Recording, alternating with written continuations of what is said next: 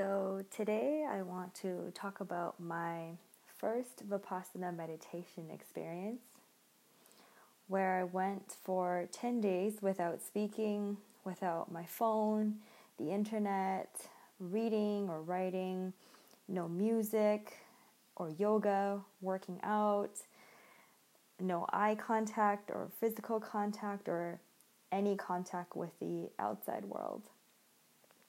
I first heard about this from my friend Asmi, and when she first told me, I was kind of like, that's not for me. I don't think I can do it. I'll for sure go insane. There's no way. And then I heard about it from a few other friends on my travels, and I think there are many different meditation retreats or workshops or techniques, because people say different things. Like some of them you are allowed to write journals and keep notes or do walking meditations, and some are 3 days or 1 day, but the Vipassana one, you have to do the first one on a 10-day meditation. So today I'm only speaking to my own experience with the Vipassana technique. My life for the past year or so has been a bit unusual. Basically, for those who don't know me, I've always had a dream to have a hostel. Why that is for another episode. So around February last year, I decided to do something about it, and I spent 9 months traveling to some of the best hostels in the world for research. And these are hostels that are on average ranked about 9.3 out of 10. And some of them have, 5,000 plus reviews. And some of these hostels were just about 1 month old. So I volunteered and worked and even consulted at some of these hostels. I chatted with the owners, managers, staff, guests, took extensive notes about what makes them the best of the best and how I would do things differently if there were things I would improve. So it was basically like an undercover hostel critic. I kept all the notes to myself, but maybe I'll share them slowly. About a month and a half ago, I returned home to sleep on all of that in my own bed, hoping for the mud to settle and the water to clear, so to speak. And during my second last month of travels, one of my best friends, Sean, and his fiancée, Inga, joined in on my travels in Taiwan. And Inga was going on a 10-day Vipassana meditation course in Taiwan during her trip. So I spent a lot of time with Inga, both before and after her meditation. So I kind of like witnessed her life. And I asked her a lot of questions. And again, everyone who's done it have always said great things about it. Even though everybody has different experiences, everyone said like you should just do it. So I signed up in March and was waitlisted for a course in July in Toronto, Canada, where I'm from/live. And I guess people get cold feet or, life happens. So a spot opens up and I get accepted about 3 days before the course started. I was kind of secretly hoping I wouldn't get accepted because I was terrified about going. But of course I was excited. So I guess the universe spoke.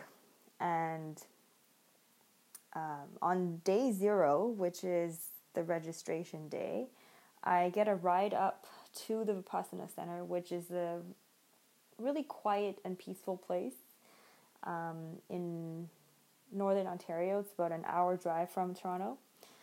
And in the car, there's 2 fellow students attending the course. One of them was going on her 3rd sit, or 3rd time, and the other had sat for 7 times, and she was going to serve. So in the car, they explained to me the terms sit and serve. So to sit is where you are meditating for the duration of the course, and to serve is where you're volunteering for the course. So getting the places ready, cooking the meals, etc. We arrive at the Vipassana Center and get settled into our rooms and fill out a registration form, the standard like name, address, and on the back of the page is a space to tell them about your life. So family, work experiences, crisis, and traumas. Apparently it's to help the teacher know kind of who's in the room. And I wrote at the end of that section that instead of having midlife or even quarter life crisis like normal person would, I usually have a crisis about every 5 years about what to do with my life. So we get dinner that day and briefed on how the next 10 days will go. The schedules and the rules and regulations. All the people who attend Vipassana has to take 5 precepts for the duration of the course, which are to abstain from killing any living creatures, to abstain from stealing, from all sexual activity, from telling lies, and from all intoxicants, so drugs, alcohol, etc. And we'll get 2 vegetarian meals a day, breakfast and lunch, with tea and fruits as dinner. And the day starts at 4 a.m. and ends around 9:30 p.m. So that night, all the students gather in the meditation hall for the first meditation, and that was the beginning of noble silence. So at this point, you can't talk anymore. 5 seconds into this, an audio recording of chanting comes on, and it's the voice of teacher Goenka. And it was just so shocking to me because I'm not religious and I'm, not normally used to listening to chants. And it was just, and I guess going into the meditation, I have very little experience with meditation. I've tried apps like Headspace and Calm, and I've done guided meditation with David G on Spotify or YouTube. And I've done yoga for a couple years, but that's kind of about it. So when this sound came on, which was super intense and deep and vibrating and loud, I immediately opened my eyes and was looking around the room to see if anybody else was shocked by this or reacting to it, and everybody was sitting so calmly with their eyes closed, and I was apparently the only one. So the daily schedule is pretty much the same every day for 10 days. 4 a.m. is the morning wake-up call. It's a bell. 4:30 to 6:30, you're supposed to meditate in the hall or your own room, which apparently Inga told me is code for taking a nap. 6:30 to 8 is breakfast break, and 8 to 9 a.m. is group meditation in the hall, which is mandatory. So there are about 4 group meditations throughout the day, and you also get 2 opportunities to ask the assistant teachers questions, so either 5-minute private interviews or after the last meditation at 9 p.m. And that's when you can talk. You still can talk to the course manager about logistics, like, if you're cold and need an extra blanket at night, you can talk. You just can't talk to fellow students. So I know this sounds like very cult-ish, but you'll see why when you do it. So day 1 arrives. I open my eyes and it's 7:55. Oops. No surprises there though. Because any one of my friends and those that have traveled with me know that to say that I'm not a morning person is an understatement. Basically, I'm not fully functional until about 10:30 a.m. So on this first day, I had slept through the morning bell, the gong, the alarm clock, and breakfast. The meditation hall is about 5-minute walk from my cabin. So I just put pants on and I head straight to the hall. So my cabin, and I think I was very lucky to have been assigned a small cabin, which is a private room that's joined with another room of the same kind, but with a solid wall between us. Whereas most other students live in residences, which are either private or shared room with a curtain in the middle. So it's funny, it's as if they knew I was a princess. We don't have washrooms in the cabin, so we use the ones in the residence. So what separates my room with the outside world is just one door. When you open it, you're outside. Like there's no hallways or corridors or anything else. So I'm out the door and I'm speed walking because you're not allowed to jog. And the sun is beaming down on my face. So I'm squinting and I'm walking really fast. You can just imagine I literally just rolled out of bed and there's no time for anything else. And thank God, like there's nobody else around because everybody was already in class in the meditation hall with their eyes closed, so nobody saw. So I make my way as quickly and as quietly as possible. And I think because I felt so guilty for failing myself on the first day that I gave it 150% effort that morning. So I plopped down on my mat and I didn't move for one bit for the whole hour. One of my favorite things to do in the meditation center was taking walks in the forest. The women's side, so the men and women are segregated the entire time. The women's side, we get a walking path in the woods, and it's just wonderful. I mean, you have nothing else to do, nowhere else to be, and everything to explore. One of the most magical moments is when the wind blows, the trees start dancing, slowly rustling their leaves and sway back and forth into other trees, starting like a symphony orchestra from one side of the forest, like crescendoing towards me and leaving. I found this beautiful leaf in the shape of a heart with perfect veins from the stem and a little bit missing on the right side. It was just so imperfectly perfect. One day it rained, so the water drops lined up neatly along the leaves, and in little water droplet spheres, I found a thin tree that just had one branch with a few leaves, which is so different from any other tree I've seen, and just being itself. Every day from noon to early afternoon, the sunlight shines through the treetops. I look up at the different shades of green, at the blue skies, watching the clouds morph into ever-changing shapes. One time in the forest, just as the wind picked up, normally it's the taller and outer trees that dance.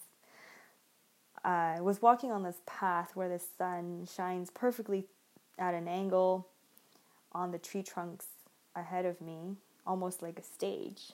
And then I see this baby tree right under one of the spotlights, and it started to wave its leaves and dance to the wind. It was just the cutest thing. I would watch things like this for minutes, for hours, not hours, minutes. I was high on life. And certainly I wasn't the only one. There was a tree-hugging, wild raspberry-eating Russian ladies who walked bare feet in the forest, which I tried for 2 seconds and that was my limit. Ones who smelled every flower in the vicinity. Oh, that was me.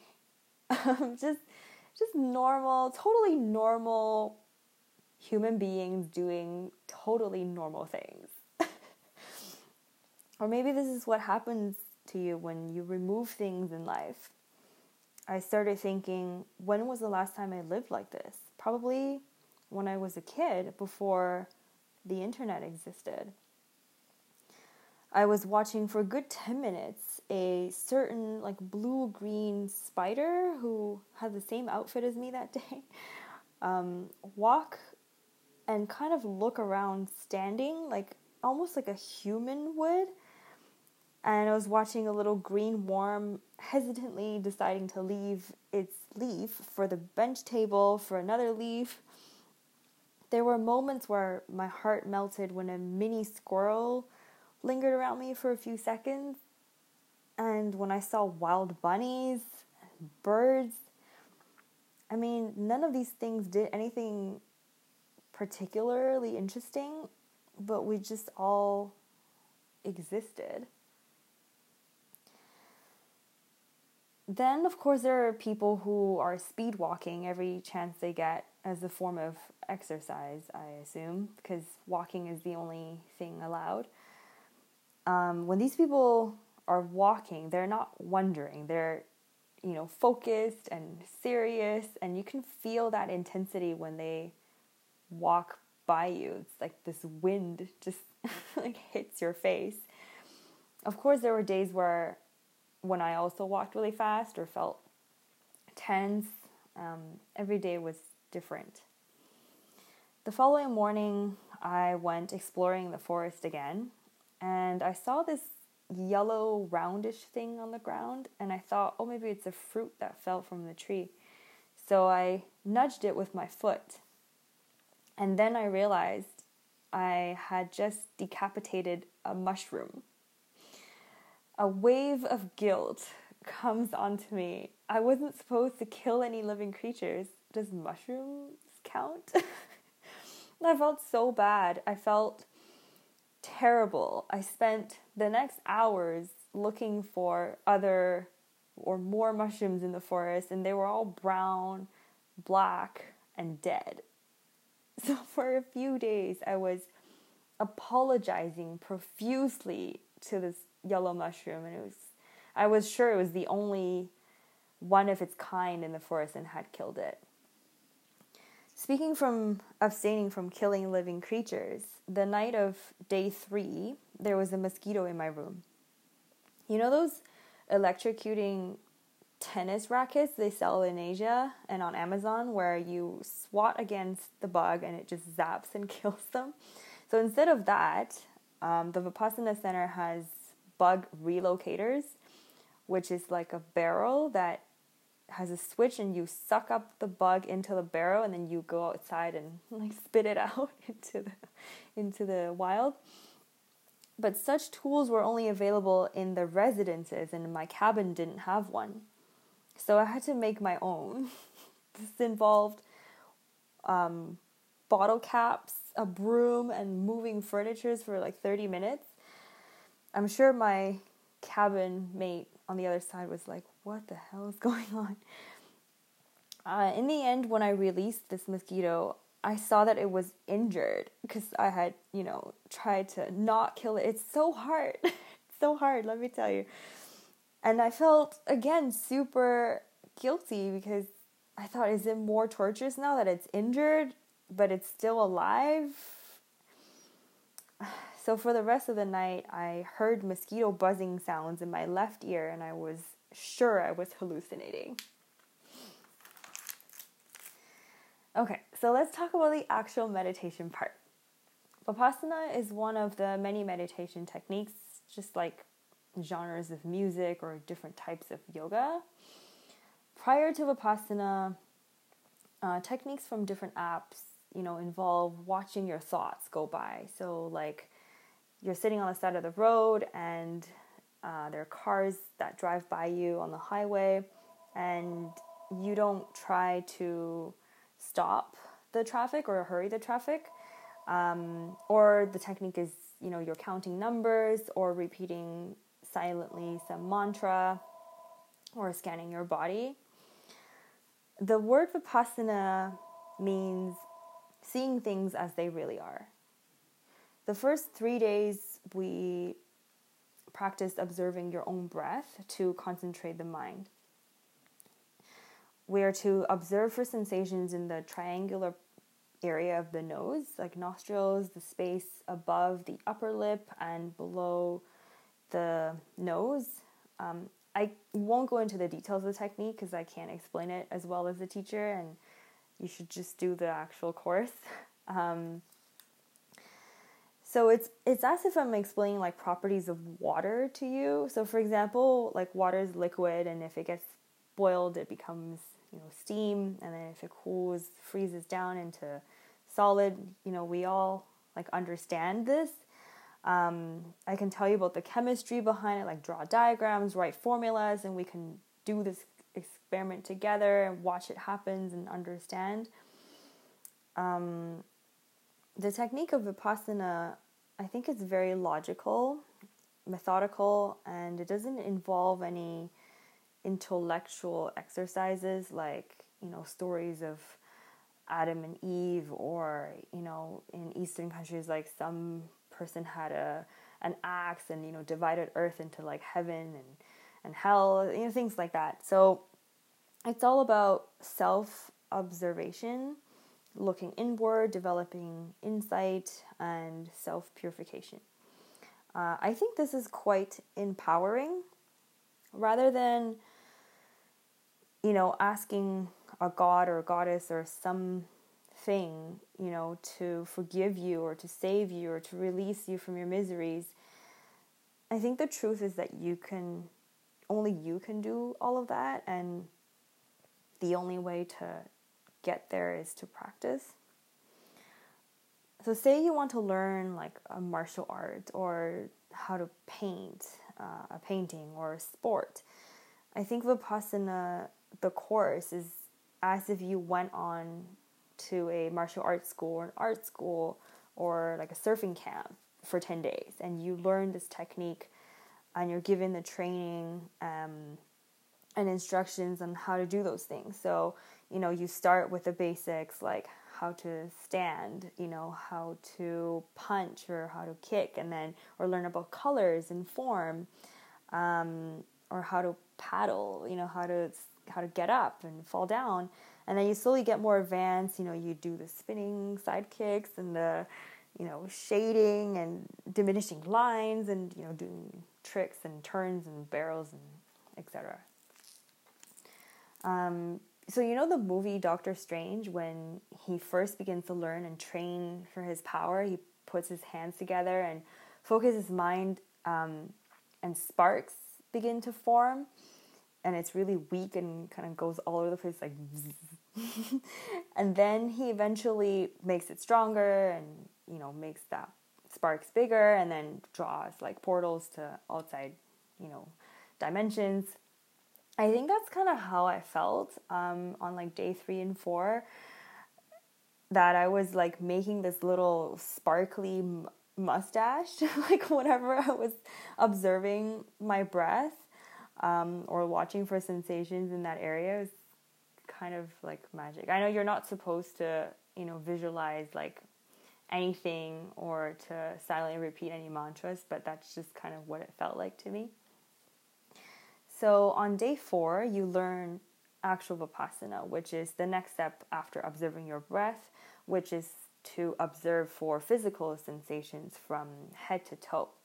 Is it itchy, like painful, tense, or tingling, numb, hot, like sweaty or cold, etc. And it's not things that you can just think about and create or like make it up. So, I want to feel like tingling on my arm. You can't just like think that and like create it. It's really just watching for what's actually happening, from moment to moment in real time.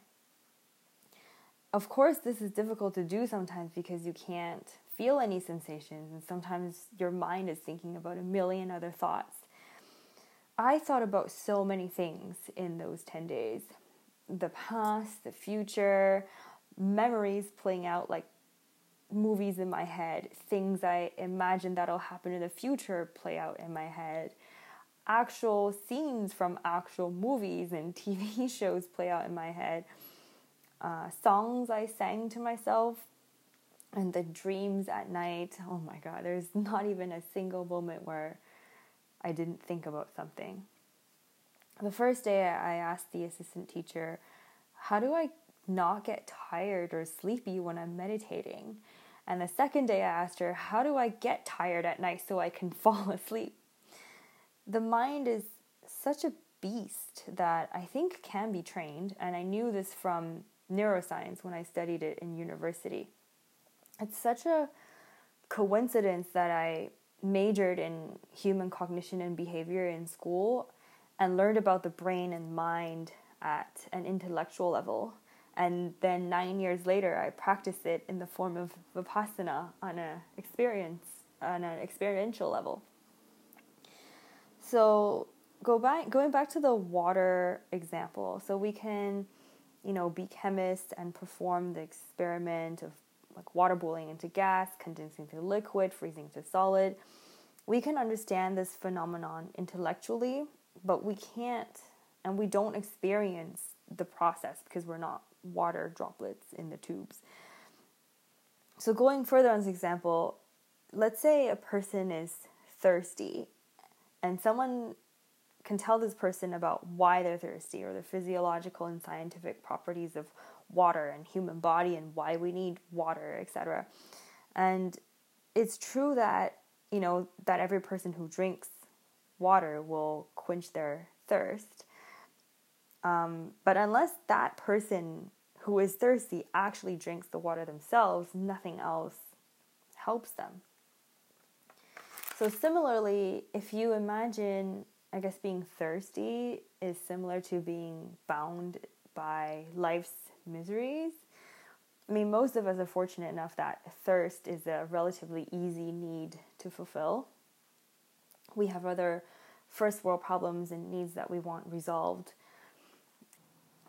I mean, miseries are, things that you want to happen but didn't, or things that you didn't want to happen happened. So I think thirst is like your miseries, and then the water is like the meditation. But you gotta dig for your own well to get the water, sort of a thing. And that journey takes like a lifetime. That's kind of how I would put it. Before I went on this 10-day course, people asked me what I hoped to get out of it or what I expected from it.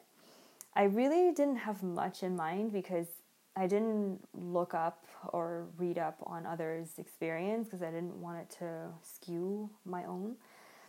I thought it was going to involve a lot of crying for me. And I secretly hoped that at the end, maybe I'll know the answer to where I want to open the hostel. But that's not how this worked. Or at least that's how it seems now, which has been only 2 days after. But maybe there are, benefits and other insights and revelations that will come in the future. I'll keep you posted. I remember on the first 4 days, I had so many ideas for like business, for life, and like creative things. And I really craved for pen and paper to write all of this down so I don't forget. But I think all the important things actually stay with you, so there's actually no need to do any writing. And all the things in life come and go, arises and passes away and are really impermanent. Vipassana teaches to observe as they are, not how you would like it to be. So to just objectively observe without craving, without clinging, attaching, or creating aversions towards pleasant or unpleasant things. I think it's possible to develop a strong mind to simply just to watch and see how long an unpleasant sensation will last. Because all things eventually will pass away. We're born, we die. The law of nature is something we all understand, but hard to apply to life. All of those inspirational quotes on social media, TED Talks, self-help books, therapy sessions, wise words from friends and family, and neuroscience, everything I studied about the brain, we all get it, but I don't think we're ever kind of taught how to get there or how to develop persistence, creativity, compassion, etc. Coming out of Vipassana, I feel like I've acquired a new tool in life, a tool that will help me get better at living life. I think it's a good skill to have. Probably the same reason why I chose to study neuroscience is not to go on to med school, become a doctor, or research and get a job that makes a lot of money. I think I was genuinely curious about the mind and why we are the way we are. So things like sight, smell, taste, sound, touch, there can be pleasant or unpleasant senses. You know, a beautiful scenery, a terrible smell, a tasty meal, an annoying sound, or a painful pinch. Similarly, our minds can experience thoughts and feelings that are pleasant or unpleasant. A sad memory, a romantic daydream. We develop wants and don't wants, and we multiply these feelings every time we think about them. Vipassana teaches to change the behavior pattern of the mind by practicing its meditation technique. When I studied neuroscience, I was fascinated by how powerful our mind is and how crazy that it's a piece of muscle that can be trained just like any part of the body, and how merely just by being aware of your behavior is already a huge step in being able to change. And research, shows so many benefits through thousands of experiments done, but none really talk about how to actually get there. So I think it just feels like my life has come full circle. Every evening from 7 to 8 p.m., we listen to the teacher's discourse by Gyunka. The teacher, he speaks so much truth and wisdom with humor and stellar storytelling skills. He's very entertaining, and it's one of my favorite things about the course. The food was also really amazing, especially on day 8. I've never savored squash soup and chocolate cake like that in my life.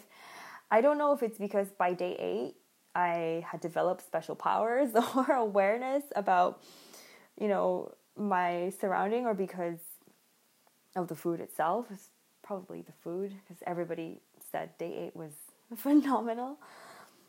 Of course, there were days where, not all rainbows and butterflies, like literally and figuratively. On day 6 and 7, I felt severe pain in my body and in my right shoulder.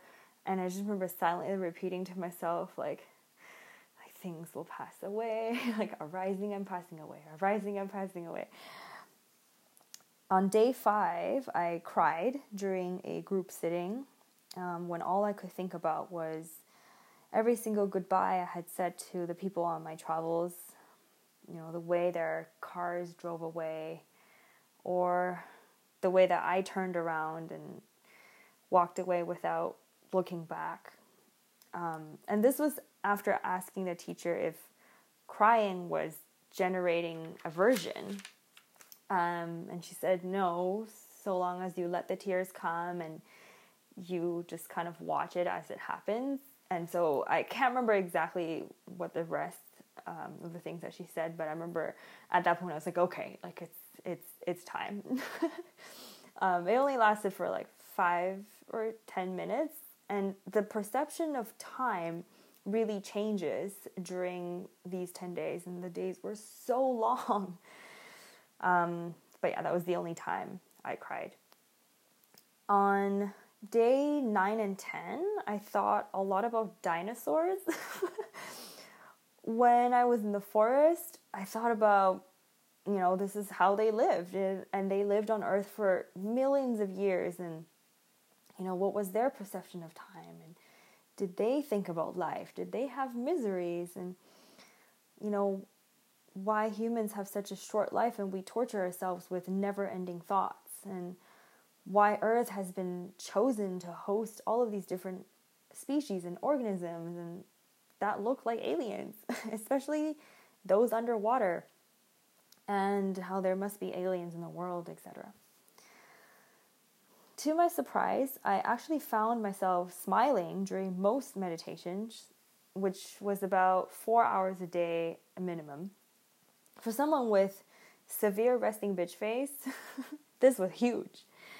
So for those who don't know, resting bitch face is basically when I don't talk or smile, I look angry.